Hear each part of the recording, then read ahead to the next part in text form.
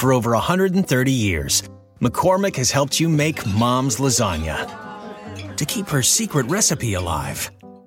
Take over taco night. No matter how chaotic your day is. Conquer the bake sale, even if you get to it last minute. And craft the perfect Sunday brunch when it's not even Sunday. Because with McCormick by your side, it's gonna be great. Hi, it's Martha Stewart.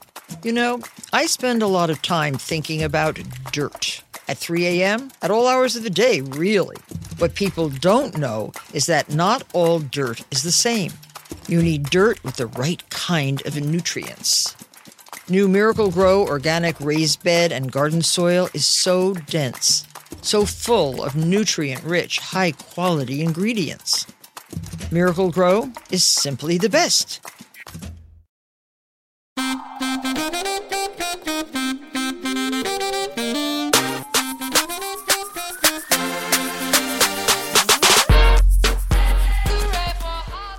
And we are back for an all-new episode of Keep It. I'm Ira Madison III. And I'm noted independent spirit, Louis Fertel. How inspirational am I the way I walk through life? I think of myself as a dependent spirit. Dependent on spirits? Yeah. Yes. I become dependent on spirits around you. Yes.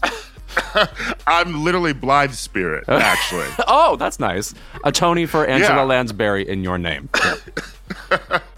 I would be Angela Lansbury in Blythe Spirit. I see that for myself. You will enter a turban era soon. I see that for you. You know what reminded me of Blythe Spirit oddly this weekend? Did you see the SAG Awards and what Barbara Streisand wore for her Lifetime Achievement thing? Yes. Excuse me.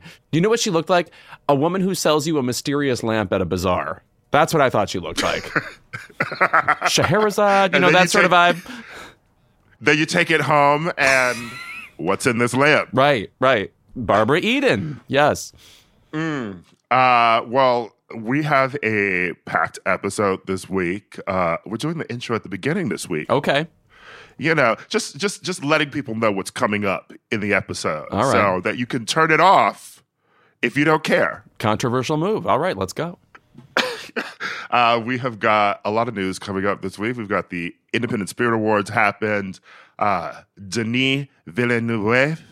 Denis Villeneuve, good guess. Have you seen that YouTube video? Yes. Oh, I know what you're talking about. He goes, Dennis Villeneuve. Like he's from, I'm going to say Puerto Rico. It. Yeah. He had some interesting comments about dialogue in films. Also, Che Diaz is out. And as you know, Che Diaz, too real for the general population. That's my criticism of that show. Che Diaz was giving a slice of reality that even Carrie Bradshaw couldn't handle. Yes. So this week our guest is Danai Gurira from The Walking Dead, The Ones Who Live. Yes. A new sequel series. Precisely. A Black Panther legend. Unmistakable presence in Black Panther. And to Lewis's chagrin, an person who gets me talking about NYU. That's right. I watch me take to the streets and protest after this episode. Actually, that was, by the way, one of my favorite jokes at the Spirit Awards from Adie Bryant. She said something about how people from NYU don't shut up about being from NYU. And that is just true. I mean, as you'll know from this podcast, if you listen for even 5 seconds. It's a drinking game at this point. Also, this week, we are going to get into the harrowing, there's really only one way to describe it, harrowing Wendy Williams documentary on Lifetime, Where is Wendy Williams?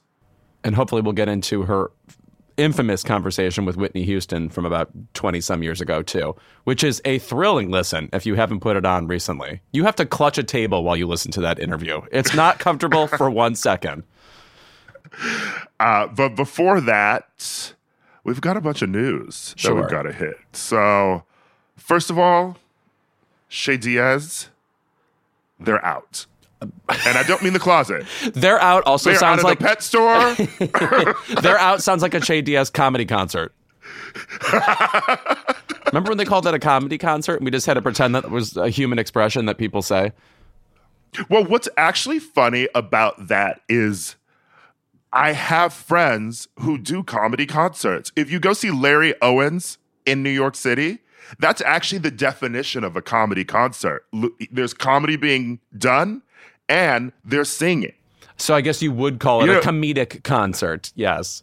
Right. I mean, Matt Rogers, comedy concerts. I love disparagingly calling him a musical comedian. Like, oh, my favorite musical comedian. I love when he gets out the banjo. But this also implies that Shay Diaz was also singing songs that we never heard. And boy, do I believe that. Oh, my gosh. Shay came out like one of the Animaniacs, or all three of them. How many Shay Diaz scenes are just on the cutting room floor? Right. Trying out material, because the material that made it to air, again, too real for the general population how hackneyed it was. Things about, I took an Uber from my living room to my whatever. Oh, come on. I do find it interesting that Shay Diaz is now out. Of course, there were the rumors before that Sarah Ramirez was axed from the series because of their stance on Palestine. And people did point out that one of the leads of the series, Cynthia Nixon, is, in these streets. She's at the marches. She's very vocal. And way more vocal than Sarah Ramirez, frankly. Yes, of course. And there were other people trying to devil's advocate that online by saying, well, Cynthia Nixon is the lead of the show, so of course she can say what she wants. You sound stupid. Yeah, right. Basically, Shay Diaz had reached their natural conclusion, which I'm glad that Michael Patrick King realized, but it's still silly to me in how long Shay Diaz lasted. Because when you think of like the original Sex and the City, when Miranda broke up with Shay Diaz, it should have been the last time we saw them. Right. No, the arc that Shay Diaz got is longer than most characters would ever get on the original Sex and the City. I mean, this is basically like John Slattery's character getting to be on for 3 seasons in a row or something, Just getting pissed on all over the city. With his cute little pencil neck. Actually, that would have been a very fun arc to have seen, by the way. Carrie ruining this politician's political career by mentioning that they love water sports, and then, I don't know, him getting revenge. Yeah. Because it didn't really mix with politics a lot, the original show, or like New York's version of politics, which of course would make sense if it dovetailed more with Carrie Bradshaw's life. Speaking of that, did you know in the original Sex and the City, Candice Bergen played an editor at Vogue, right, in the final seasons? Yes. Did you know that Candice Bergen's real-life daughter runs Vogue.com now? Oh. So bizarre. I did not know She just that. did an interview with her own mom talking about the black and white ball from Feud, Capote versus the Swans, because her mom went there. And the headline from the article is, Candice Bergen doesn't remember if the black or white ball was fun, which is amazing. Well, at least the article is fun, because I can't think of anything more Vogue than Candice Bergen's daughter working there and running Vogue.com and also doing an interview with her own mother. Yeah, right. She does have a bit of access there that, blurs journalistic lines. But you know what? I'm just glad journalism is alive and please. well at Vogue.com, okay? Yeah, please. Yes. Because everything else is dead. No, every week something gets shuttered and you're like, I think I knew people who worked there, but then you think, was that 2016 actually? Have they not been there for 7 years? And then there's Vice.com, which is shut down, which has actually sent me down a rabbit hole of reading old Vice.com articles. Because let me tell you, if you weren't there was a time, the 2010s, when you were getting a Vice.com article, pulling one up, that was beautiful. Do you remember like the Vice.com's guide to partying? Right, because it sort of blurred. It was like Rolling Stone's hard journalism mixed with like the Village Voice, right? Like it wanted to be like on the streets of New York and then also have like a kind of global scale.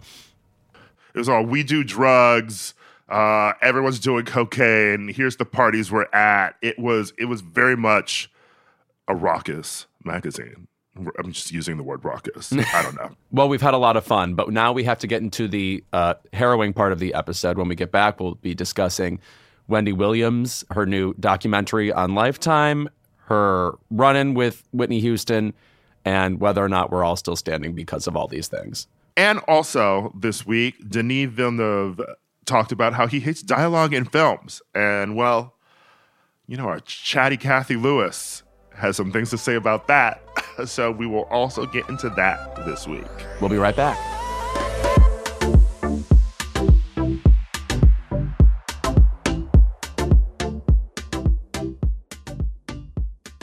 Stop your doom scrolling and streamline your political giving with Vote Save America's anxiety relief program. Here's how it works. You set up a recurring monthly donation at the level that feels right for you, and we'll send 100% of it to the grassroots organizations and down-ballot races. Then, at the end of each month, we'll tell you where your dollars went.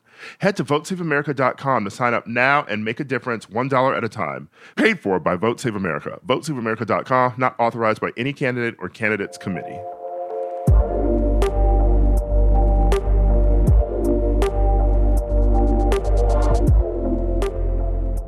Where is Wendy Williams? A Lifetime docuseries about the former talk show host dropped over the weekend.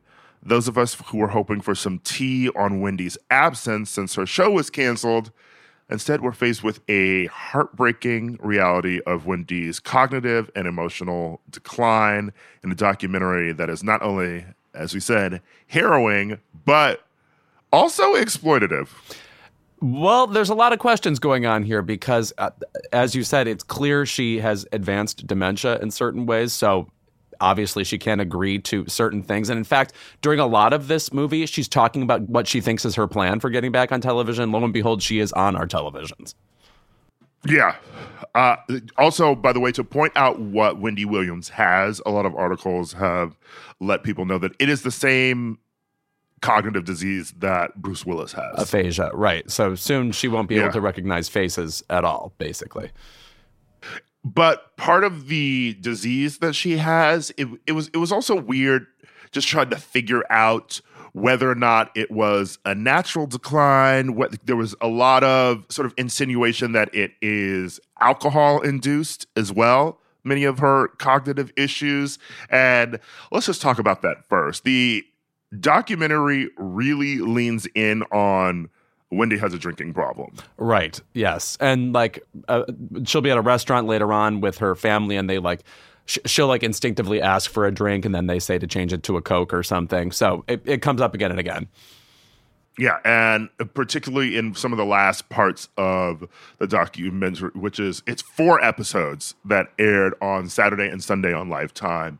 The bottles, party-sized bottles being found in her bathroom, being found in her bed. That was sort of the part that they were leaning into with she's drinking a lot. But first of all, I just want to talk about the fact that a lot of people were saying this documentary feels exploitative. Mm-hmm. What did she consent to? Is Lifetime profiting off of this in sort of an evil way? And I want to say that I felt that way in the first couple of episodes of it. The first 2 parts, the first 2 hours. The Sunday night episodes, I don't know if I felt that it was particularly exploitative of her. I actually feel like the last half of the documentary was the part that we really needed to see. Because so the documentary starts out with they were planning to document her podcast comeback. Right. And then it became very clear that this podcast was never happening. Cool. And I couldn't even tell if it was her manager, and we'll get to him, if it was his incompetence or if he really thought that this was how business was supposed to be done in regards to the podcast. Because there's one scene where she's being interviewed about when there's a podcast coming, and they're like, maybe you should shoot a pilot, like let people know like what they're getting. And his response is, you don't think that's gonna, ruin the sale, if we give them some of the sauce too early. I'm like, what are you talking about? Also, it's Wendy Williams. Like yes, you should give people a taste of what it's going to be, the thing that they will eventually buy. Yeah. We also know what it's going to be about. It's Wendy. It's not, I don't think that she was going to do a hard shift into suddenly hosting Red Scare. Yeah. Yeah, a surreal shift from Wendy Williams. But the second half of it was really the part where I think you get into the conservatorship that she was placed under legally. The New York courts essentially took power away from her family. Her son Kevin used to have power of attorney, and then it was decided that he was spending too much of her money. Was in a $80,000 a year apartment, spending about $100,000 a year on Uber Eats. That's how much I spend a month in New York. So I was not yeah, what deal is he getting? By any of that. Yeah, right. Must live next door to Sweet Green or something. And then power was given to this random woman.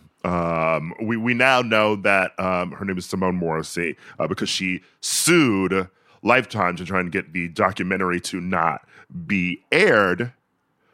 But this brings up, I was watching it with a friend and they were asking me a lot about the comparisons between this and Britney Spears, right? I mean, that's immediately what would come to mind for people, or maybe even Amanda Bynes. And the difference here is Britney was very specifically a thing where we learned that her father and certain other family members were taking advantage of her. And this was harder because the family, for the most part, seems very loving, seems like they're very concerned for her. And I think what it really brought up, they have even an expert come in and talk about guardianships and how the courts now are just like not putting people under family care anymore.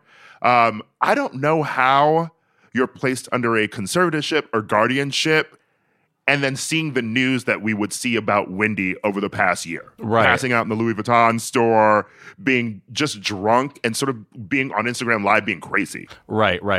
No, also the family, at least to our eyes, is explicitly like, we hope this airs and people understand now what we've gone through. So at least there, and it doesn't feel, and they're clearly very loving towards her. And you see these interactions with her that are also a bit instructive, I'd hate to say, because we don't have a lot of docu-series that I've seen about dealing with someone with aphasia, with advanced dementia. Because let me be clear, narrative features about this subject are bracing enough. If you put on Still Alice or Amour, I would say these are very respected movies and also the least rewatched movies in history because they are so tough. Like nobody's like, oh, it's Christmas time, put on Away from Her. It's like, it's hard to look at, And so watching this, which documents a real person, and we're very familiar with how she was before this all began. So we're making the comparison between, the lickety-split, compulsively articulate and funny and bitchy Wendy Williams compared to what she is now. This was among the most harrowing things I've seen all year, like of the past year. I will remember watching it and not knowing it was going to, quote unquote, go so hard. Every scene, just her looking at the camera, not looking like the same person she used to be. In a way, I think it's like kind of an important doc, but not to say it's not exploitative in certain ways, but I just can't think of another thing like it about a celebrity, Yeah, I think the thing that really sort of makes it instructive here is the fact that we know Wendy Williams. Yeah. You talk about, she used to be funny and bitchy and really just great with one-liners. And of course, there was always that bit of her personality that was a little bit off or out of bounds and rude. Yeah. Yeah. Yes, but she'd be talking about something and then also abruptly shift. It's almost like she had ADD. Yes. Which she'd be just talking about a topic and then 5 different topics would tumble out of her mouth within 1 minute. This has turned that into a kind of uncomfortable meanness. I think that there were a lot of scenes where what would sort of used to be funny, her commenting on how someone's dressed or, saying something else about someone else in the media, her commenting just on anybody who came to the house, the woman doing her nails, for instance, or an assistant. It was just mean and it was just sort of nasty. And you could tell that she didn't even know that she was doing that. No, I think that's kind of part of what makes this disease so tough is like it just brings your sort of phobias and your mean predilections to the fore, like you can't filter them. And so you just become this person who's unable to say anything that isn't rude in certain cases, you know? Now, I do want to say that I'm also grateful for the third part of this series. There's a part where Wendy goes to LA without telling her manager, without telling the family, without telling the legal guardian. It goes with this publicist that she's had around her, Sean, who is essentially trying to replace the manager. And she takes her to LA for a meeting with NBC Universal. We don't get to see the meeting, but there is no way that meeting went well. No. And the moment where Wendy is just on the sidewalk looking at her Hollywood star, Ugh. and then some of the dolls pass by her, they're like, Wendy, we love you. And I'm sorry, there were actually some funny parts of the documentary, uncomfortably funny parts. She says, I have this meeting with NBC Universal. And I think one of the dolls says, Boots. Remember when we say that? This is definitely from a year and a half ago, 2 years ago. I want to emphasize that I say Boots all the time. I'm still part of the problem. But she's dressed in this Gucci top, these short shorts, fishnet stockings, Lara Croft hiking through the Antarctic boots, and talking about how the Wendy show is going to be more sexy like this, and she, not, dressed up glam in dresses and things that the Wendy Williams show used to be. She's younger and she's sexier now. And she's talking about how she's planning to go to NBC Universal. And I don't know, just seeing this woman driving Wendy around, this point where she asks Wendy, do you want to go to the Oscars? And Wendy's like, what?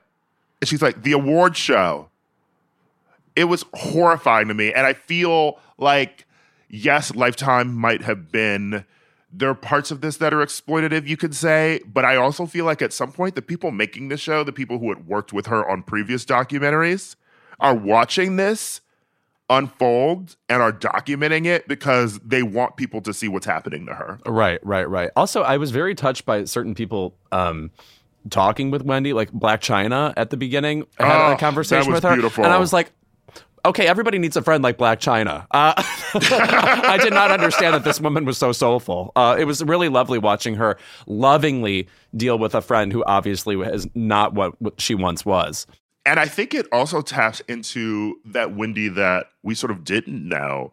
The Wendy who, she says that Wendy used to make fun of her as Black China, obviously, because she would do her hot topics. But when she went on the show, she had just a sweetness to her. And she said, can I call you Angela? You feel like Angela to me, not Black China when you're sitting in front of me. And then she says that they went out for food afterwards and then would continue to hang out. It reminded me of that veneer just sort of drops when you're in front of some people. I think you remember a few years ago when I went on the Wendy Williams show. Yes. We're doing that hot topic panel. And then truly, as soon as the show wraps, I'm just taking a picture and she sort of grabs my arm and she was like, that was so much fun. You're coming back. You were great. And this was truly before COVID happened. So obviously I never went back. And then the decline publicly started. But just to see her like all business and then right after that, still in that moment, just saying it into my ear while we're taking a photo and the crowd is all still there. I'm like, that is the woman that she really was. And I think that also explains why, for such a polarizing figure who would say a lot of mean and nasty things about people in the media, there's also still so much love for her. Yeah, right. Well, also, it's like, even though she would be incendiary from time to time, she wouldn't say too much that was... I mean, I can think of times where I have been literally mad at what she said, but for the most part, you want somebody to be unfiltered about celebrities and the world they live in. You know, it's like, you're waiting for somebody to say it for you. And which brings us to the topic of her conversation with Whitney Houston from 20 years ago, which we must get into. Listening to this back, the thing that sticks out to me most, Whitney Houston, much as she is digging at Wendy and kind of poking at her and occasionally is angry and is occasionally seemingly unhinged, there's really nothing you can say to unseat Wendy Williams because she sort of owns being trashy or owned being mean. So at the end of the day, like Whitney Houston saying things like, you just run your mouth. It's like, well, that's exactly what she does. Correct. You know, it's like she has no defenses, actually, and that makes it better for her. And there's also a part where when you could tell Whitney is enjoying sparring with her. Yes, because Whitney Houston is extremely witty. Yeah. And there's just a moment where you don't have that anymore. It's just, you don't really have celebrities who spar with each other anymore like that. Wendy had it on her show. I mean, there's Omarosa who does it, I guess. Let us not forget Omarosa with Bethany Frankel on her talk show. She was like, I worked in the White House, you bake cupcakes. Those moments, but there aren't really people who spar like that anymore. I think it's mostly because we've gotten away from radio. We've gotten away from really interesting talk shows, to be honest. No shade to Kellyoke. Yeah. Think of even how the difference between how Howard Stern once was and what he is now. He's obviously still a fabulous radio host, but there's not the sense of really digging at a guest on the show or like being, I don't want to say mean, but like critical. In a way, this reminds me of the Independent Spirit Awards this weekend. Now, I thought Adie Bryant did an amazing job, but the way in which she said, I feel like being a real award show host right now, I'm going to make fun of the audience. And then she just said, Natalie Portman, you stupid bitch. And then like shied away from, like, the joke was she was supposed to make like a real roast joke about Natalie Portman and just came up with something offensive. But at the same time, I feel like that's the tenor of most celebrities in that position now. Like, I'm going to play at being mean, but I'm not being mean at all. In fact, it's pretty safe. You know, whereas Wendy Williams would get up there and say, Natalie Portman, here are my 8 problems with you. I ranked them. There's a moment early in the documentary where she's flipping through magazines and I don't know, she sees a photo of J-Lo and Ben. I presume when they first got back together, and she's like, well, this girl, you know the problem with her? She'll dump him immediately. She dumps all of them. That's her problem. And you just miss someone talking about celebrities that way, or a radio show where someone would call in, or a talk show where there would even be some tension to be had. I mean, the last tense-filled talk show moment that we got, it was last week, and we didn't even get to see the tense moment. I'm, of course, talking about Kelly Rowland on the Today Show. Oh, yes, where she left because the dressing room wasn't big enough. And who did get the big dressing room? J-Lo was there. Oh, of course, yes, in the big one, which is... Why is she always at the scene of the crime? Yeah. Right. Compare notes, cops. She's always there. Yeah. All roads lead back to J-Lo. Yes. Right. But J-Lo was in the dressing room that Kelly wanted because apparently they offered her this broom closet. And people did chime in to say that the rooms are notoriously very small. Bethany Frankel even chimed in. This is what I mean about the radio sort of vibe. Bethany Frankel we now just mostly have celebrities like Bethany or Azealia Banks or Nikki who do their rants online. Yeah, and jump out in like a live stream. Yeah. But there's no interaction with other people. You know? It's just sort of themselves is what we have now. But Rita Ora is the one who ended up with the room. She came in last minute and replaced Kelly Rowland on the show, which, you know what? If you stay ready and Rita Ora stays ready. She's at like a starting line. She's like FloJo in position, ready to dart out to Rockefeller Center. Someone also did point out, by the way, the difference is Kelly Rowland lives in Los Angeles, and flying in with a team and probably different wardrobe changes is more difficult than Rita Ora being in New York at the moment and just running over already dressed. And most celebrities who do the Today Show, if you're in New York, you're probably just getting dressed at home. You're not doing other things within a dressing room where you need it. Is she still with Taika? Yeah. Okay. You don't really hear about them anymore. I hate when like literally the other weekend, I was like, are Dakota Johnson and Chris Martin still together? They are. You just never hear about the two of them. We're just focused on the Madam Web of it all right now. Well, if you follow Rita on Instagram, you see photos of her with Taika. But I will say the fervor of I'm dating Taika Waititi, we're getting married, sort of stopped after the wedding. Right. Just like in real life. Yes. Good luck to them. Good luck to them. I want to talk about another Wendy moment that I don't know if you remember. Do you remember when she called Monica? And the singer Monica hung up on her. Yes, hung up on her because she, there was a thing I guess Wendy used to do where she would try to call the celebrity but pretend it was somebody else. Oh my God, that is because so if they funny. knew it was Wendy calling, they would not take that call. And what did she claim to be, like 1-900-Flowers? Like what excuse did she have? I forget exactly, but I know there's also Mariah Carey hung up on her once. She would just mix it up with these people. Also, that's the other thing. She clearly did love them, but then also was not enamored of them. That was the difference between Wendy Williams and most like celebrity interviewees. Yeah, there's still this sort of need for a lot of people. I mean, look at us. Please. You know, somebody comes on the show and the first thing out of their mouths, that is the best thing anyone has ever said about me. Because we spice them up with the intro. Yeah, right. And then we just keep it going. You know, it's rare that someone comes in, and it's rare that a celebrity, by the way, even goes on an interview with someone who they know that they have tension with. Right. And yeah, anymore. why would they put themselves in that position, you know? And now that there's several channels, now that social media exists, it's just so much easier for celebrities to control their own narrative that way. You don't have to experience the tension of sitting down with Wendy Williams or being on her radio show, etc., because you could just speak to the public yourselves. Right. Now, Z-Way, of course, is an exception to this rule, and she plays with tension, and the whole point you would get on the show is tension is the gimmick.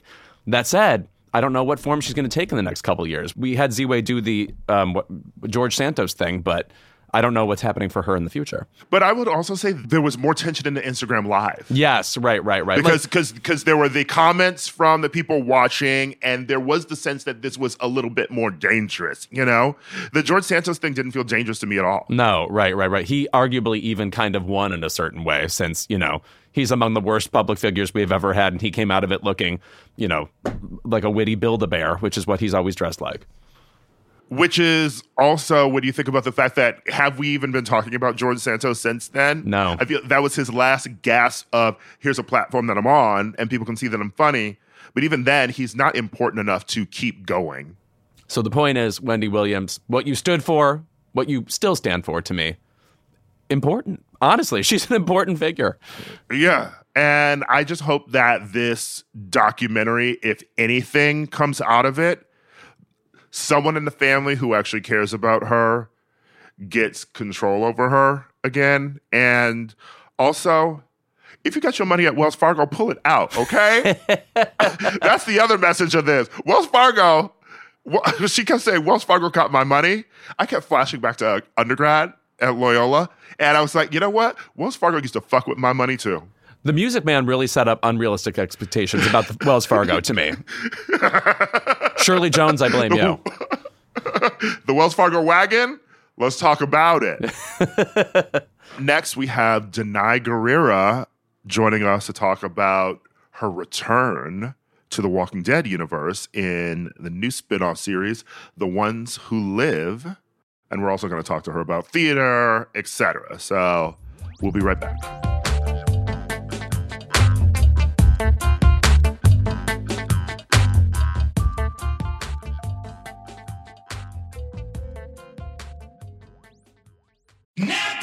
Silence is golden, especially when it comes to brakes. That's why Napa Silent Guard are built to be one of the smoothest and most quiet brakes on the market. Made with fiber-reinforced shims that eliminate noise for the life of the pad, rubber-coated hardware for a better fit, and quality design that meets and exceeds OE performance. Silent Guard brakes deliver the stopping power drivers demand. Available now at Napa locations nationwide.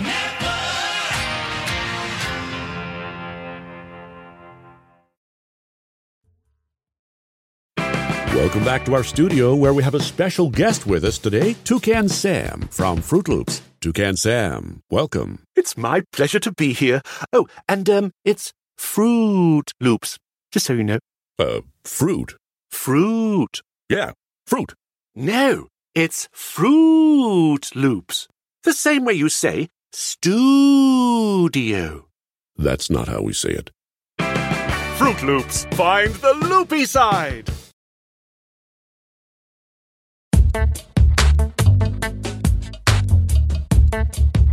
Our guest today is a hero of the modern era. You definitely know them from The Walking Dead, from the Black Panther. But lest we forget, she's also a UN Women Goodwill Ambassador and a Tony-nominated playwright. So truly, she can do it all. She's back on our screens in The Walking Dead, The Ones Who Live, and we are so thrilled to welcome to keep it the incomparable Danai Gurira. Hello. Hi. How are you guys? I am fabulous. How are you, Danai? Thank you. That was a very kind introduction. I'm good. Doing well. I still think of The Walking Dead as a new show because it is, so state of the art. You would never watch this show and think it belongs anywhere else in time but the present.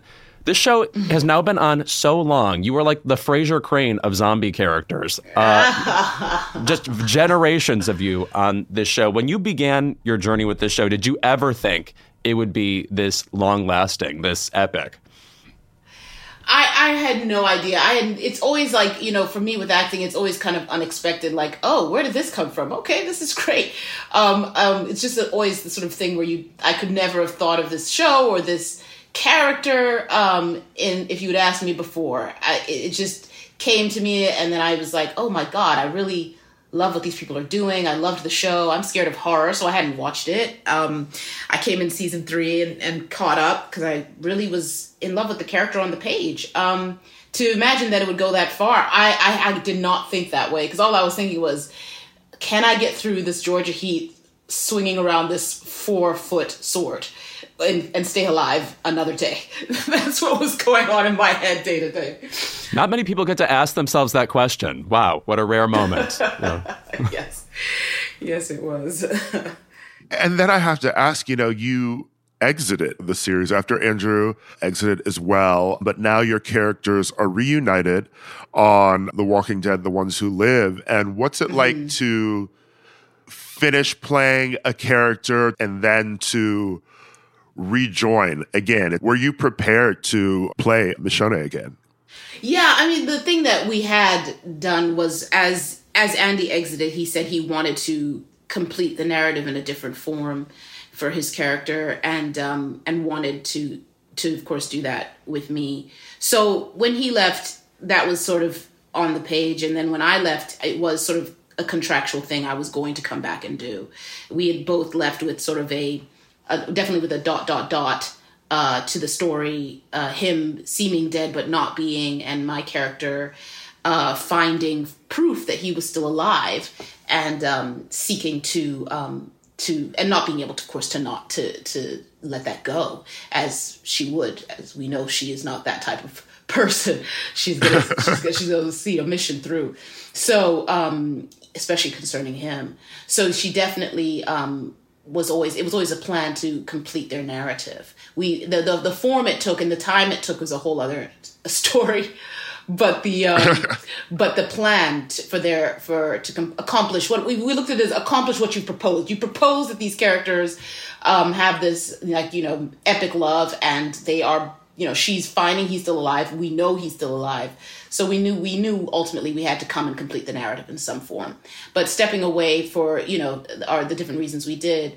From the mothership, we knew ultimately, though, the characters would be the wig and the sword would be returned to at some point. Now, you said when you started this show you didn't watch horror. Did you, over time, become more interested in the genre, or have you stayed away from it, generally speaking, unless, of course, you're wielding a sword? Yeah, no, I still have no interest in it. I really don't. I find it. I have a very active imagination, especially at night. So, and I like sleep. Like, I don't want to wake up and start thinking about, okay, let me just go check that door's locked one more time. You know what I mean? Like, I get very hyperactive in the imagination. So I don't like horror, still, but I don't mind being a part of it. It's very strange. I was just at the Saturn Awards a couple weeks ago, and it was just full of people from all these genres, and it's quite a cool bunch of folk. But I still can't. I can hang with them on that realm, but just not on the screen. I did grow to love the work that Greg Nicotero is this fantastic, special makeup artist for our show who created all that amazing gore, and I did grow to love the artistry behind what he did and the gore itself and how many times one has to be covered in it, dead or alive on that show. So I grew to love the artistry behind the horror, and that made me sort of be tamed. Like it was tamed in terms of my experience of it on the screen for that one show. But everything else, no, I'm still not into it. Not into horror still. Well, one thing I want to ask you about, we know that you are this amazing actress, but you are also a really fucking good playwright. And I've had the pleasure of seeing some of your work. And I've also had the pleasure of seeing you in Joe Turner's Come and Gone. Oh, my God. With Anjane. Yes. Oh, my God. Yeah, yes. I saw that production, and I believe that was your Broadway debut. And that's one of my favorite plays by August Wilson. And I want to ask you about being a playwright. What interests you about the craft and crafting your own characters? And then what freedom you feel then stepping into other things and not having to worry about any of that? Well, actually, I really, that's so funny you saw that play. It was so long ago. That's amazing. And I saw Anjanu recently, and we were just reminiscing about it. She's also from my grad school, so we're a little bit of a little family. So it was just so great to catch up with her, and really excited for all that's happened with her. But yeah, it was, it's funny you mentioned August Wilson, because as a playwright, there are times I turn to him for when I have writer's block because there's something so unapologetic about his voice. Not because I'm trying to imitate him, of course, never would, who could, but it's more about the fact that he has such a clear, unapologetic voice from the world that he's illuminating.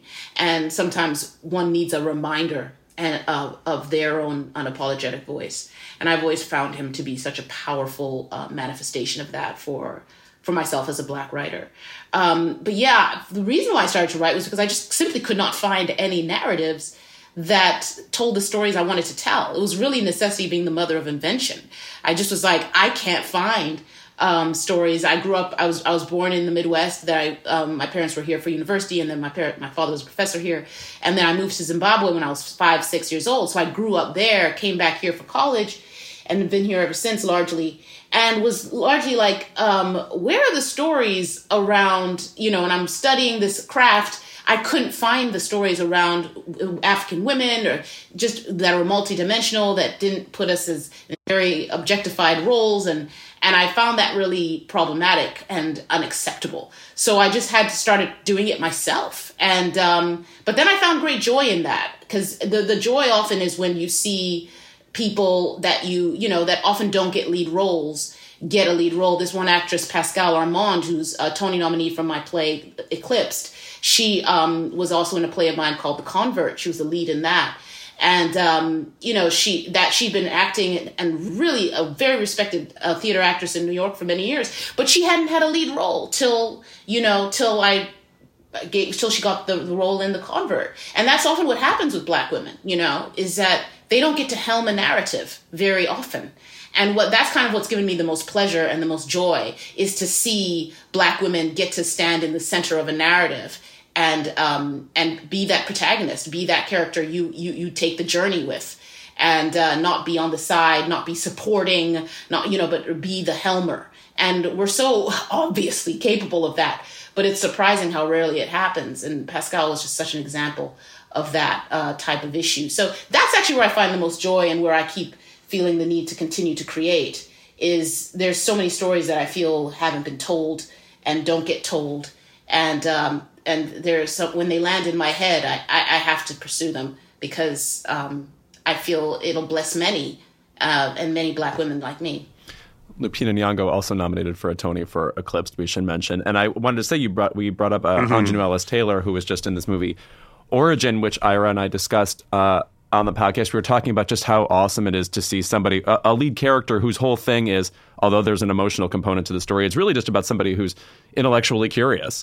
And I was wondering, what roles have you just seen wherever, in plays, movies, whatever, that you think, oh, thank God that's out there? Are there any roles, performances you've seen recently that speak to this need you have to, like, roles that are cool, that you yourself would have liked to have written, perhaps? Oh, wow. Yes, that's such a brilliant example. And of course, the astounding filmmaker Ava DuVernay is so brilliant at that as well. And, you know, she's just been navigating that terrain to perfection. Oh, God, you put me on the spot with that. Well, you had to create so many characters. I'm sure it's rare that, enough come around for you to just watch. Yes. I'm just trying to think of what I've watched recently. I've been in a bit of a hibernating writing mode. I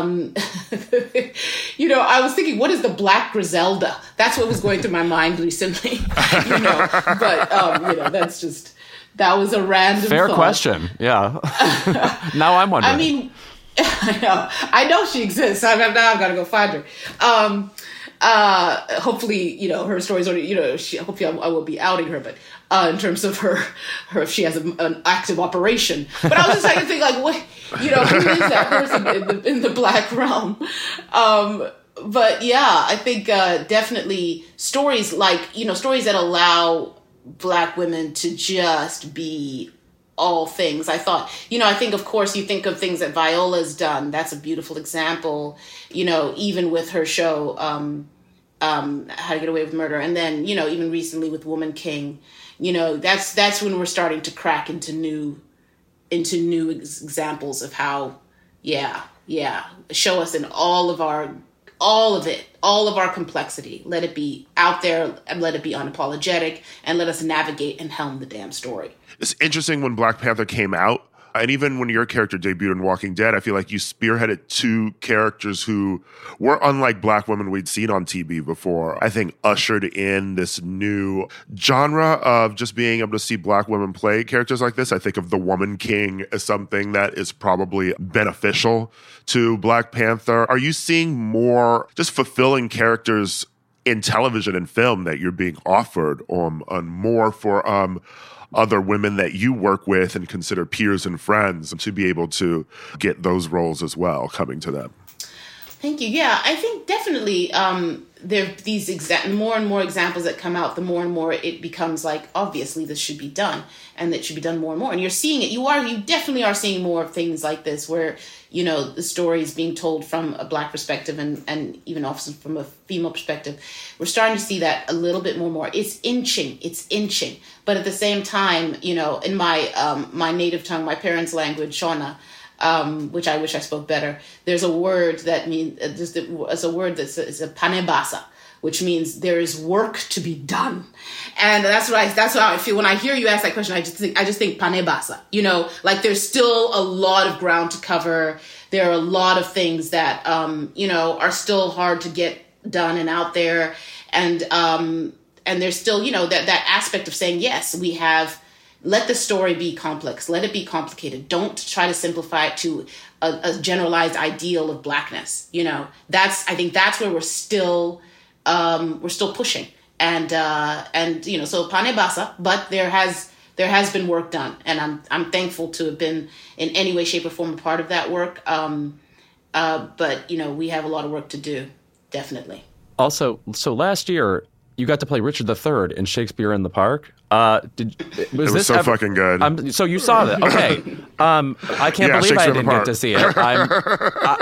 Does that? I mean, like, that's perhaps the epic stage role of all time. Is that an experience that lingers on you? Is it something you ever expected to do? No, it's nothing I ever expected to do. And I will say, when Oscar Eustace called me and said it, I just cracked up laughing. I just laughed because he's been trying to get me back on stage for a long time. And I was like, oh, now he got me. Because this is going to be a hard one to say no. How do you say no to that, right? But at the same time, I just couldn't say yes because I was like, that is absolutely terrifying. And I was terrified, and I didn't give them an answer for months, him and Robert. And then I finally was like, I just thought, man, I don't know. I think it was Sidney Poitier had recently passed, and it was an interview I saw him say, he said something to Oprah that I said, girl, get off your butt and go do that darn role. Like, you know what I mean? Think about what this man navigated at the time that he did, Get off your butt and go do that thing. And it's the hardest thing I've ever done. Hardest thing I've ever done in my life. Do I miss the guy? I miss the guy. I do miss the guy. He's terrible. He's a terrible human being, but you understand a lot. I understood him at the same time, which I don't know what that means.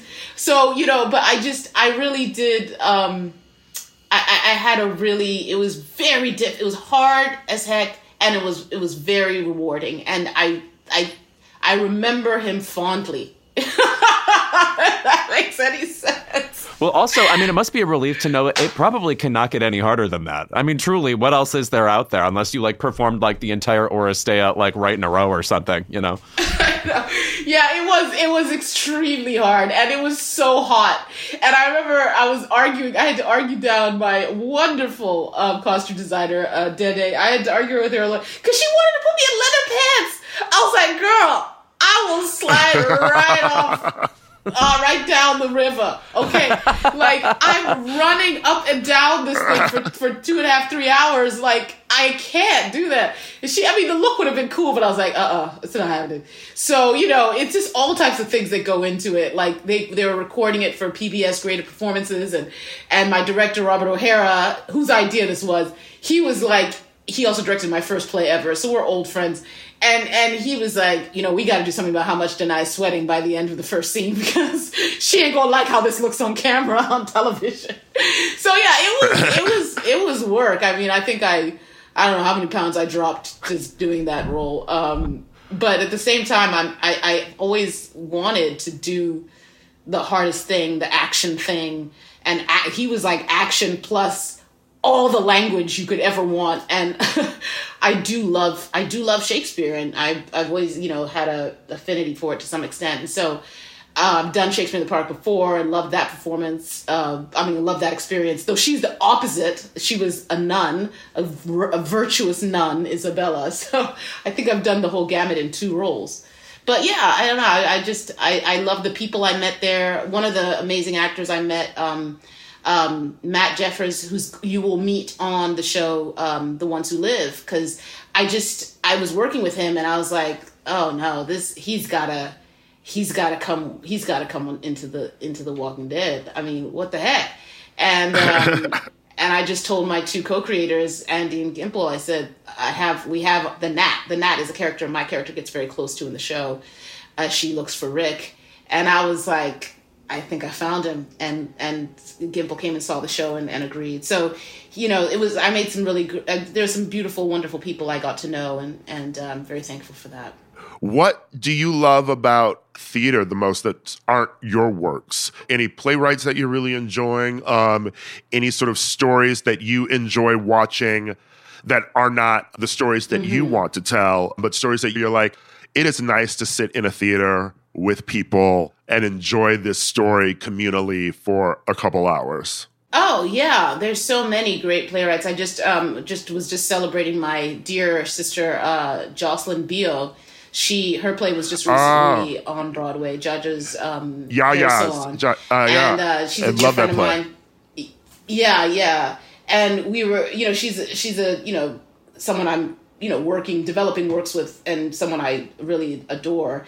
And so to see her work sort of fly like that, and that's sort of a story that really gets me, because there were women who are immigrant hairdressers coming down from Harlem and going into the theater and seeing themselves in this great white way, as it's literally called, and really being able to celebrate themselves and a reflection of the narratives and the stories that they carry. And that to me is so powerful. And then of course going out to such a massive audience at the same time as it did. So I was really thrilled by her, by that accomplishment for her.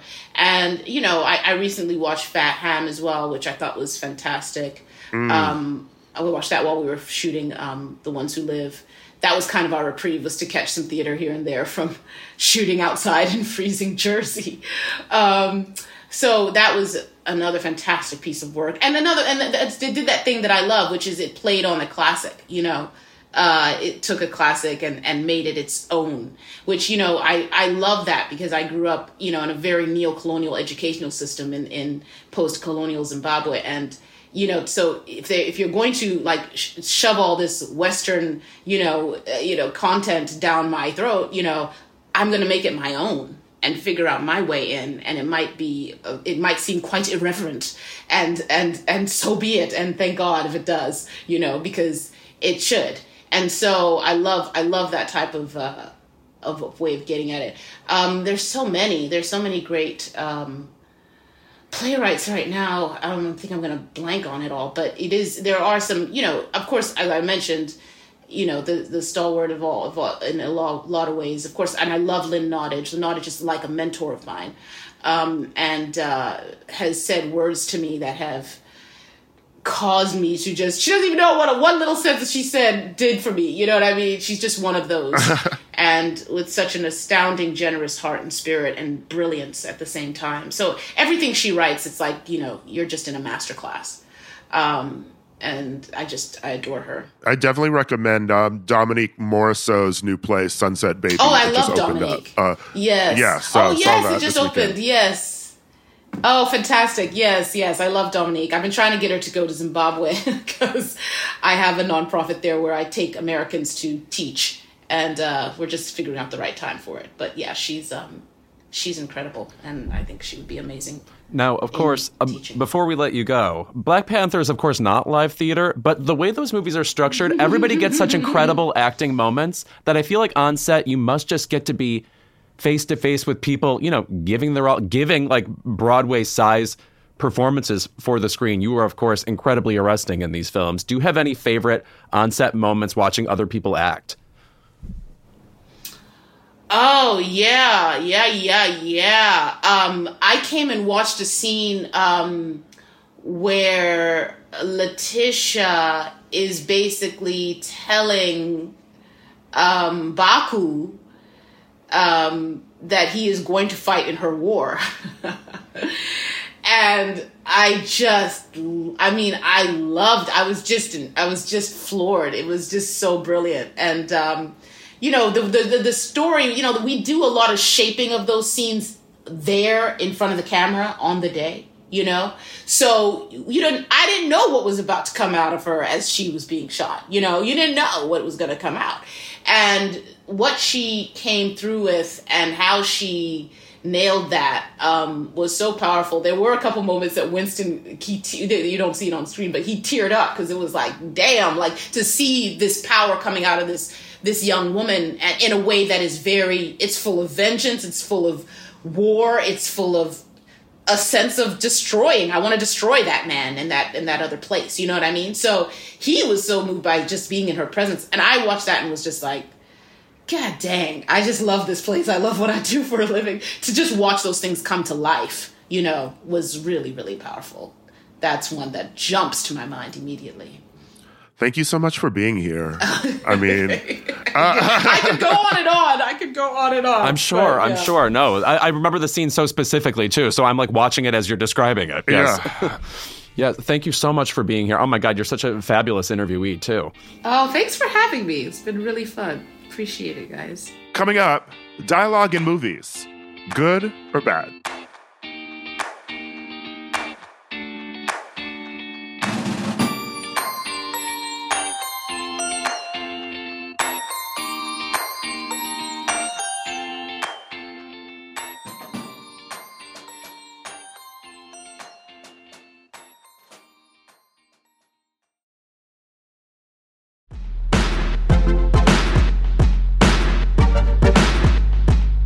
So over the weekend, Denis Villeneuve, director of many of our favorite movies of the past few years, including Arrival, Sicario, Blade Runner 2049, where I believe Jared Leto just showed up and they filmed an entire movie around him being weird. They're like, you want to dress in gold? Great. Stick around. He said this: frankly, I hate dialogue. Dialogue is for theater and television. I don't remember movies because of a good line. I remember movies because of a strong image. I'm not interested in dialogue at all. Pure image and sound, that is the power of cinema. But it is something not obvious when you watch movies today. Movies have been corrupted by television. Okay, first of all, bitch, don't you ever put television and theater in the same breath again. Television is for entertainment. Theater is art. Movies are art. Theater and movies go together. I have to say, I actually am sort of grateful to hear this perspective because it's clarifying. Like when you see people come out of the Criterion closet and they're talking about like old auteuristic movies, I feel like they're routinely talking about images more than they're ever talking about characters and dialogue and stuff. And it's just a school of thought that I believe exists, you know, that movies are about image and sound and feeling enveloped. It is just not really why I go to the movies. I am truly dialogue oriented. I am way more Mike Nichols oriented than Stanley Kubrick oriented. And I don't know. Do you concur with this perspective at all? What do you think of this? It's very interesting because I feel like as a person who has written for television, as a person who grew up on American films the way that we did, especially queer-coded films, it's all about snappy dialogue. It's all about people interacting, and I love theater as well, obviously. But as I've been dipping into film more, obviously within college when I was watching certain films or trying to educate myself on certain foreign films more, there is something to be said about the fact that non-American films do rely on images a lot more. And I will say that when I'm thinking about film, it is a lot of the striking images that do hit me first before the dialogue. The dialogue is good, but when I think about my favorite directors, like Almodovar, for instance, it's all about those bright colors, the images, the costumes, you know, the staging. And I mean, just speaking of another Denis, Claire Denis, a French director, that is all about the image. I mean, Beautrevel like barely has any dialogue in it. Right. And Stars at Noon, the dialogue is from Margaret Qualley and Joe Alwyn, and so you'd rather not listen to it anyway. I have the feeling Margaret Qualley is going to win an Oscar in the next like 6 or 7 years, so bite your tongue. For Drive Away Dolls? Maybe not. I hear Beanie Feldstein's good at that. I haven't seen it yet. But it's just literally all of my favorite movies, it's about the dialogue ultimately. Like All About Eve doesn't exist without the dialogue. Even Rear Window, a suspenseful movie which has plenty of spectacle in it, lots to look at, is about character dynamics before it is about being terrified, I think. I also wonder if you're like a film scholar and a filmmaker, if sound and spectacle, if those are the kind of things you're more impressed with yourself for achieving. Whereas I don't know that there are many people who pride themselves most on capturing, I don't know, a conversation or just somebody talking in a fascinating way, even though that's what I like most about movies. You know, I'm still recovering from Woody Allen sucking. That's the mode of film I prefer, you know? I think there's also something to be said, though, about people who do both, writing and directing. Yeah. You would never say that a Tarantino film is not about the images in it. Right. But you also would never say his films aren't about the dialogue. Right. He is definitely equally obsessed with both. Like, he loves the snappiness, as he is clearly a snappy person. In fact, he looks like he's going to snap most times you see him. But then also... He's a turtle. Yeah, but also he's obsessed with old movies and tributing things and then making things splashier than they ever were before. You know what I like about Tarantino? Refuses to be bored. That's something I do appreciate about him. Except for The Hateful Eight. So yeah, there's the world's longest movie, yes. Yeah. I also did a disservice to Almodovar even there because his dialogue is also snappy and it's funny. And that comes from the tradition of melodramas and telenovelas. And I just think that you brought up All About Eve. And that comes specifically, though, from a period where there was more of a blur between radio dramas, theater, and film. People were writing dialogue. And there were obviously beautiful, gorgeous images in probably more gorgeous images in Hitchcock than I would say in All About Eve. I actually don't really remember much of the visuals in All About Eve, to be honest. I mean, I remember scenes and moments, but, you know, like visually stunning. I don't know how visually stunning it is to me, but that's also just coming from when films were black and white as well. You know, you're not taking in all of those images. It's before Technicolor, so it is about the dialogue. It felt more theater-based, and I feel like as America started moving towards Technicolor, there was color and images, and there's also dialogue, but then you had a whole school of people like Godard, or even, I don't know how much dialogue is really in most. The Bergman films are about the images a lot of times too, but they're also about a conversation too. So I don't know. It is an interesting question that I feel like a lot of people were having fun with online. Right. Some people were like, well, you know what? That's true. But then also there are people who just prefer movies that have dialogue in them. And there are some people who really just only want that visual spectacle. I think also there's just a difference in how people learn. Like some people, I would consider myself more auditory. So the way people speak is going to resonate with me more. Whereas if you are entirely visual, I don't know, maybe conversations fall on deaf ears. Though I have to say, it feels crazy to me to say you don't like dialogue. But maybe it's with here I am getting into just pop psychology. The love languages thing, how some people are words of affirmation and then some people aren't that. They're something totally different. All I am is words of affirmation. Please write a poem about me. That's what I want. But some people, I guess, don't respond to that. I think words are just filling the air and not taking this dynamic anywhere. I mean, when's the last time he did dialogue anyway? Was it that Talking Fish in Maelstrom? I would say Arrival has some good dialogue scenes. You would not hire Amy Adams if you didn't care about dialogue. But that's all about the board, too. You know? It's all about the visualness of the aliens. Oh, sure. No. It's speak. an unmistakably awesome-looking movie. I do not mean to take that away from Arrival. But if you don't like dialogue, does that mean you kind of don't like actors? Like that you think they could kind of be anybody? Like in the Hitchcock way where you're like, well, they're cattle to me.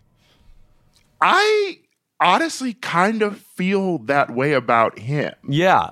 To be honest, when you think about Dune, when you think about the way he talks about film, I think it's all maybe a little bit sort of incidental to him, the actors. Case in point, I just saw Tenet again yesterday. It was a rescreening for a week in IMAX because the whole narrative around Tenet was people didn't really get to enjoy it while they were watching it at home during COVID. Right. And now you can really see it on the big screen. And unfortunately, that bitch was correct because now I do love Tenet so much. But when you hear, there was a conversation that Nolan had with Denis after a screening at IMAX, and I watched it on YouTube, and just their conversations where Chris Nolan was talking about working with the actors versus where Denis Villeneuve was talking about working with the film. There was definitely an emphasis on the spectacle for him as opposed to working with actors. Like he talked about, he storyboarded the film and writes the script, and then based off of the new storyboard for it, rewrites the script. So it's really about getting these visual images working, you know? And Nolan talked about how the scene where John David Washington's fighting himself, right? They did that one first. They did not use any reverse camera work on that. So what happened is John David Washington learned that fight two different ways. He learned it the regular way, and then he learned it the inverse way. If you know Tenet, like it's about the inverse time going backwards when you're, you know. I get the movie now, but it took me a minute. I was very stoned the first time I watched it. But he learned that two different ways, and it was about him working with the actors. And I don't know, I think from him doing Oppenheimer as well, and that very serial killer note that he left on Cillian Murphy's script. It was finally a lead for you now, which was that seems like something a mean gay director would do. Yeah. Like Truman Capote leaves that to one of the Swans or something.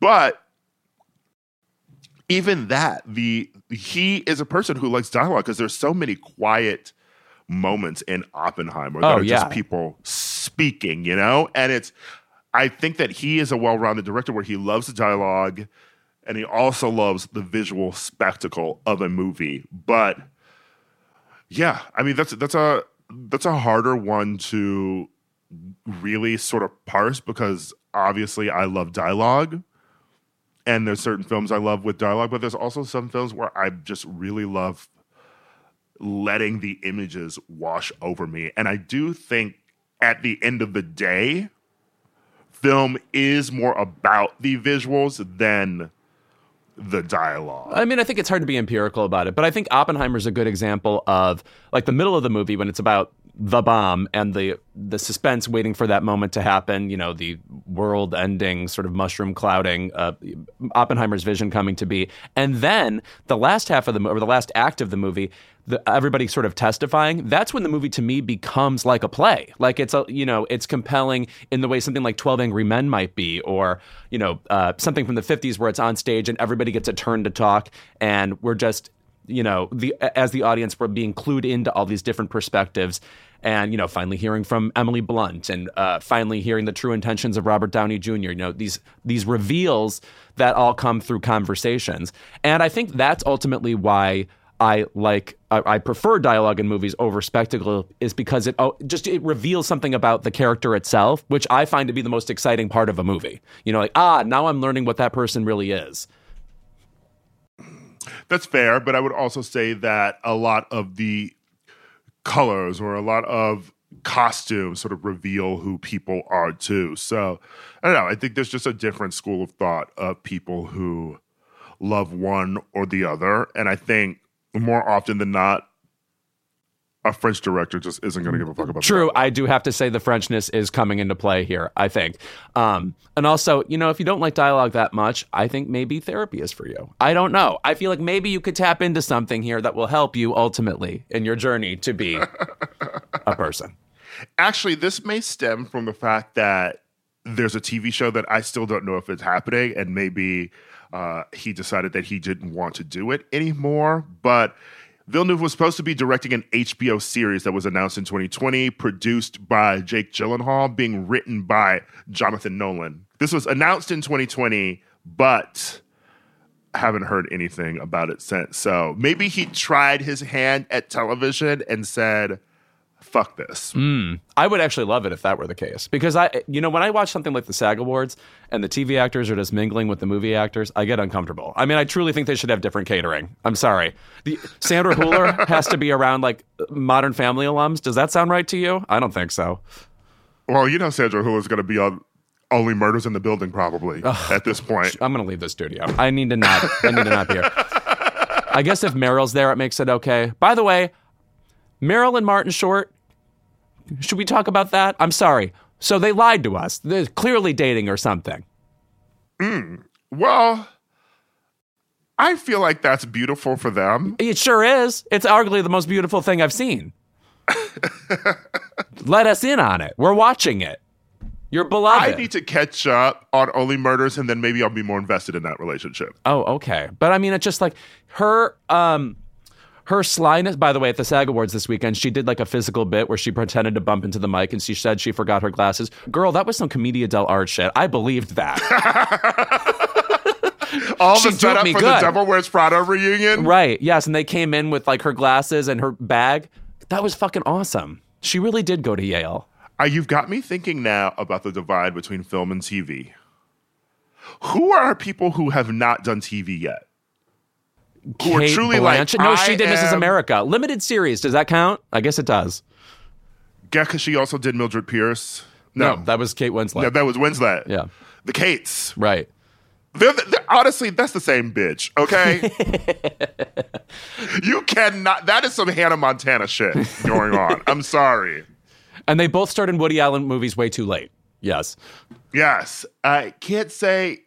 Oh, well, Robert Downey Jr. did Daniel Ally Day-Lewis. McBeal. Yeah. Yeah, Daniel Day-Lewis. Well, he's not doing anything. Right. No, he's like, I assume, painting or something. It's I'm walking around New York in Gen Z outfits. Right. Is what he's doing. Exactly. Probably looking amazing at 67 or whatever. But I think that he may be one of the last holdouts of people who just have not done television. I mean, Meryl's done it now. Julia Roberts has done it. Right. No, it's upsetting. I believe in these bifurcations. This is where I believe in a binary. This right here. Has Denzel done TV? Yes. Yeah. Denzel started in TV. Yeah. Oh, yeah. Denzel is a pretty good answer, though. Yeah. Yeah, but because I feel like maybe Denzel and Clooney, I feel like these are people who started in television, and then since the transition to movies have not gone back. Right. No, I can't imagine. Oh, Tom. Of course, Tom Cruise. Yes, which is crazy because you would think he would. I mean, we have there's like a Jack Reacher TV show and stuff. There's plenty of things he would be a fit for on television, especially in this age of spending tons and tons of money on a streaming series. But yeah, well, I feel like the Mission Impossible movies are basically a 27 season running TV show at this point. Yeah, no kidding. Exactly. All right, when we are back, keep it.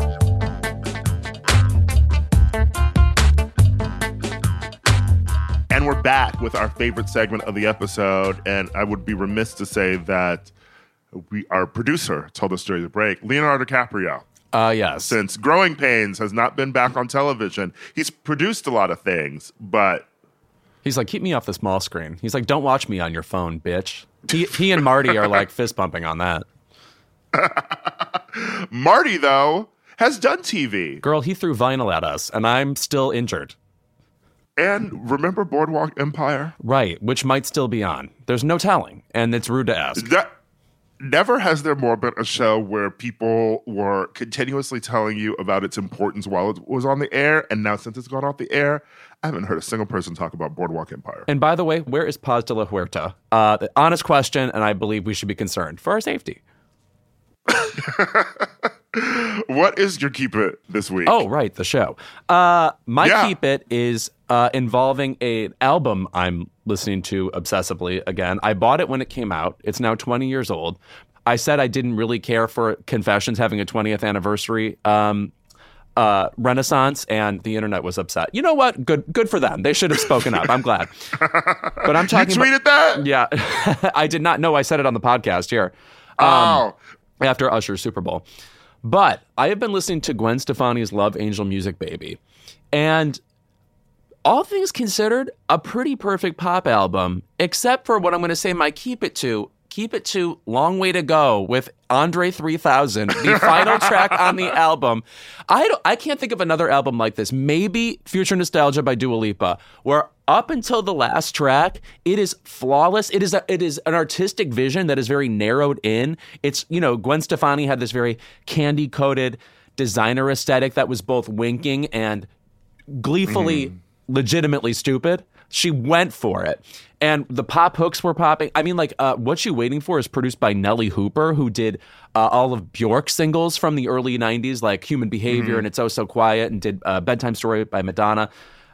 You had Cool, which has a wonderful video. You had Holla Back Girl, which is, of course, one of the great radio songs of all time. And a fun rejoinder to Courtney Love, allegedly, who wouldn't stop making fun of Gwen Stefani at one point. But you get through the album, and there's so many lovely songs. The Real Thing is a great non-single. Serious is a great non-single.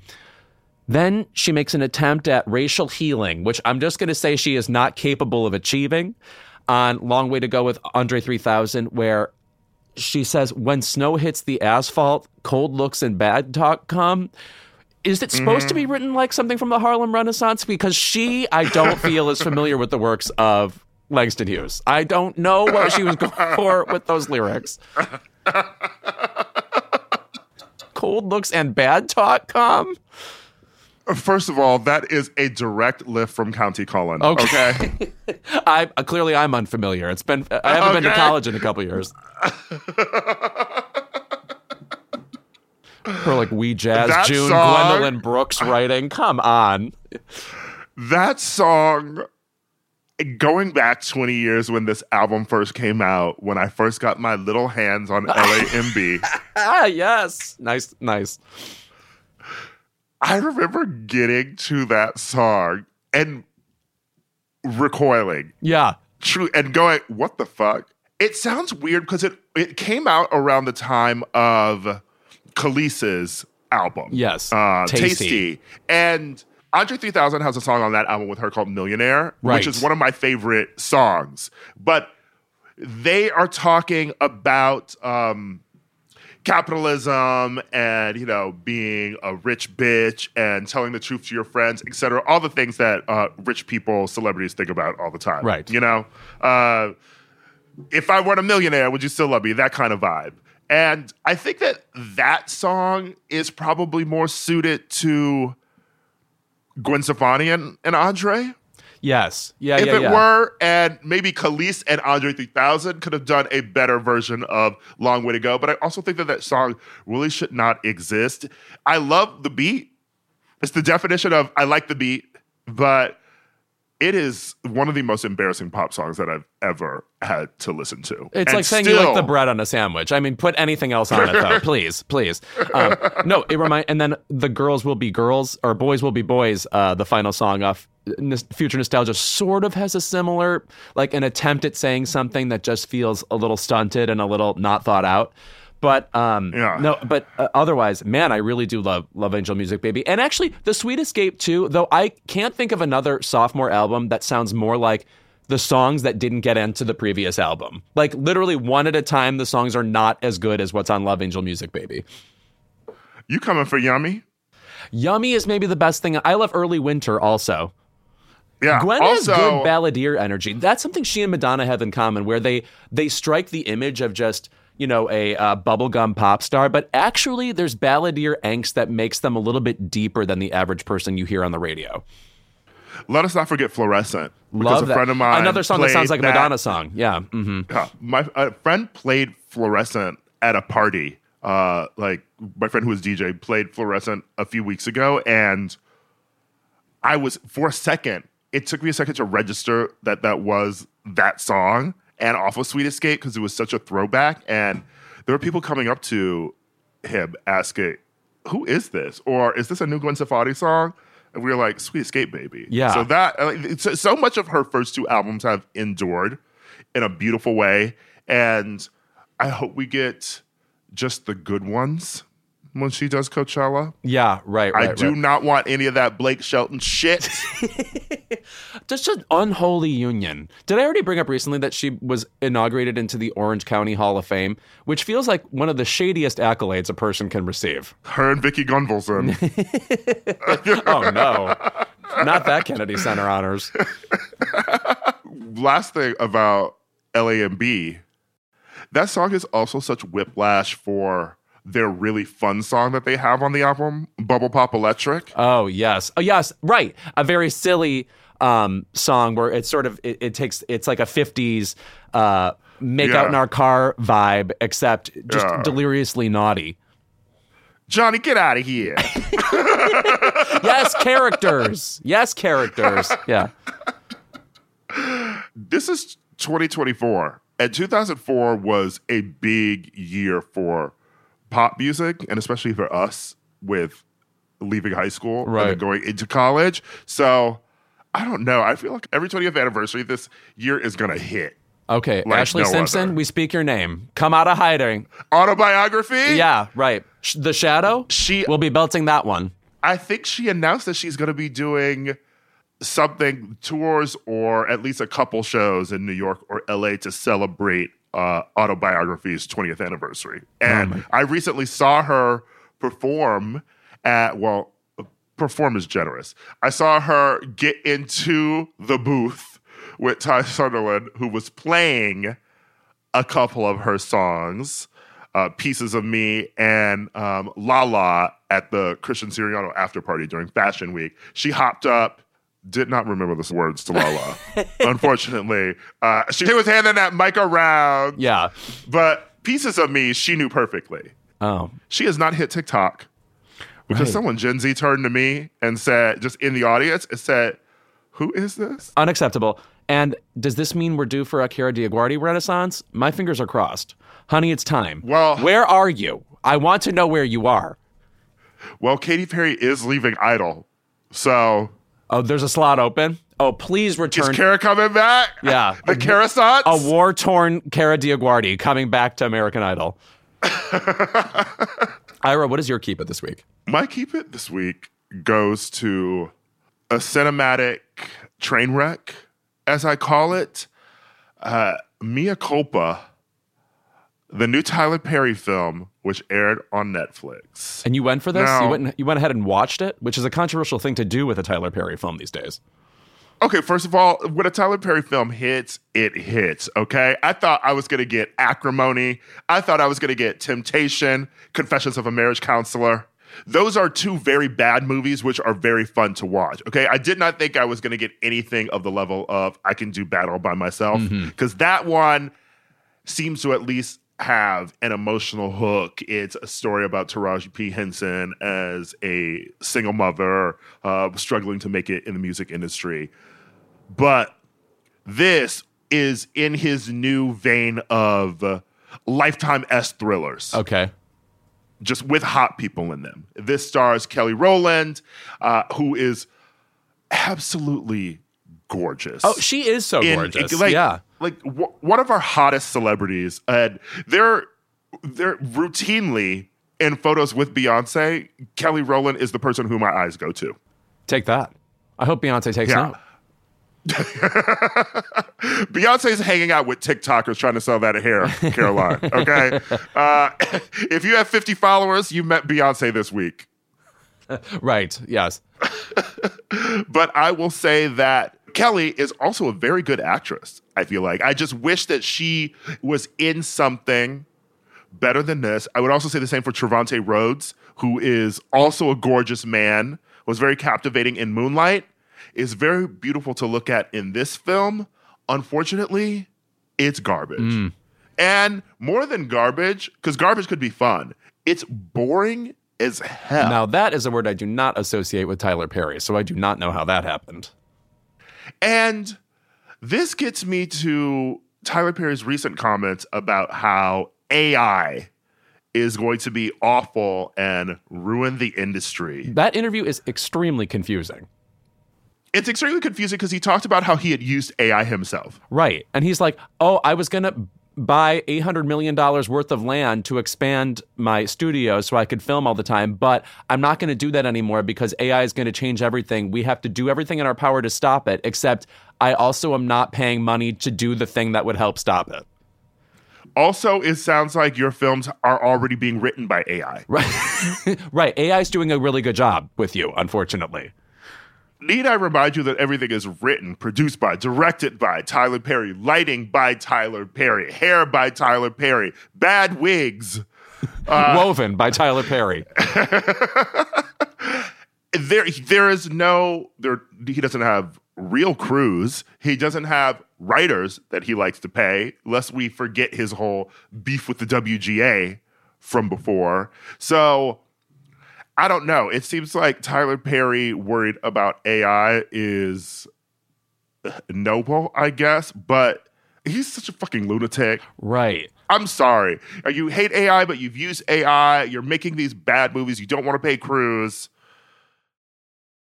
What are we even doing here? And it's so unfortunate, too, because I know, I know my mom probably loved it.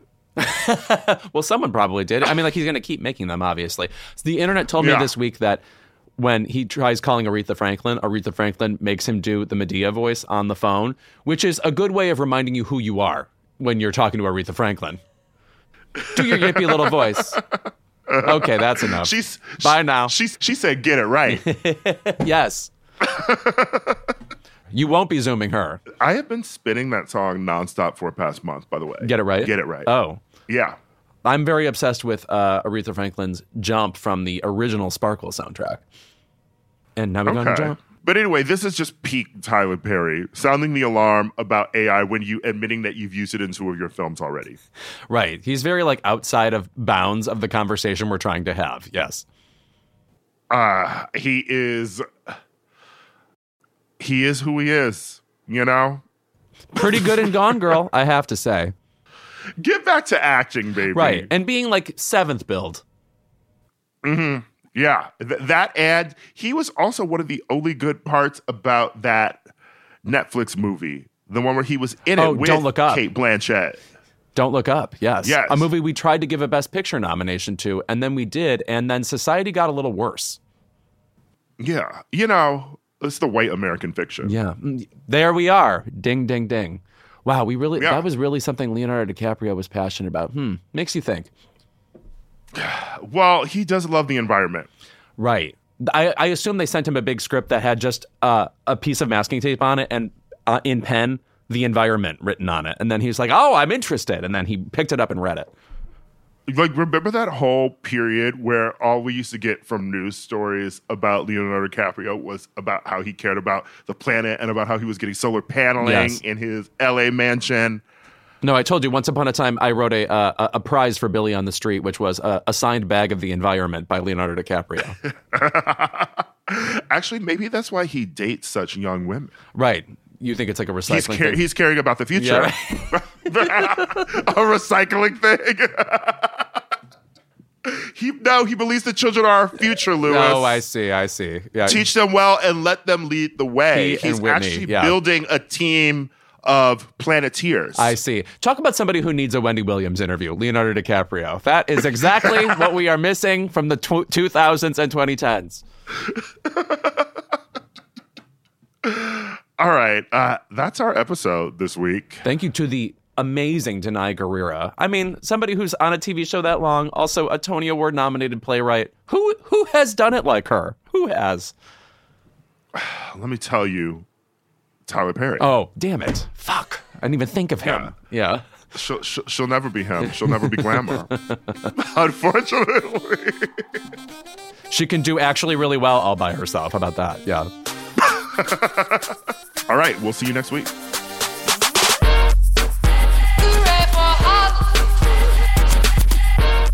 Don't forget to follow Crooked Media on Instagram, Twitter, and TikTok.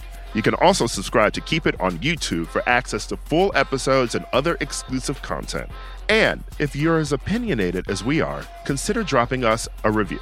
Keep It is a Crooked Media production. Our producer is Chris Lord. Our executive producers are Ira Madison III, Louis Vertel, and Kendra James. Our digital team is Megan Patzel, Claudia Shang, and Rachel Gajewski. This episode was recorded and mixed by Evan Sutton.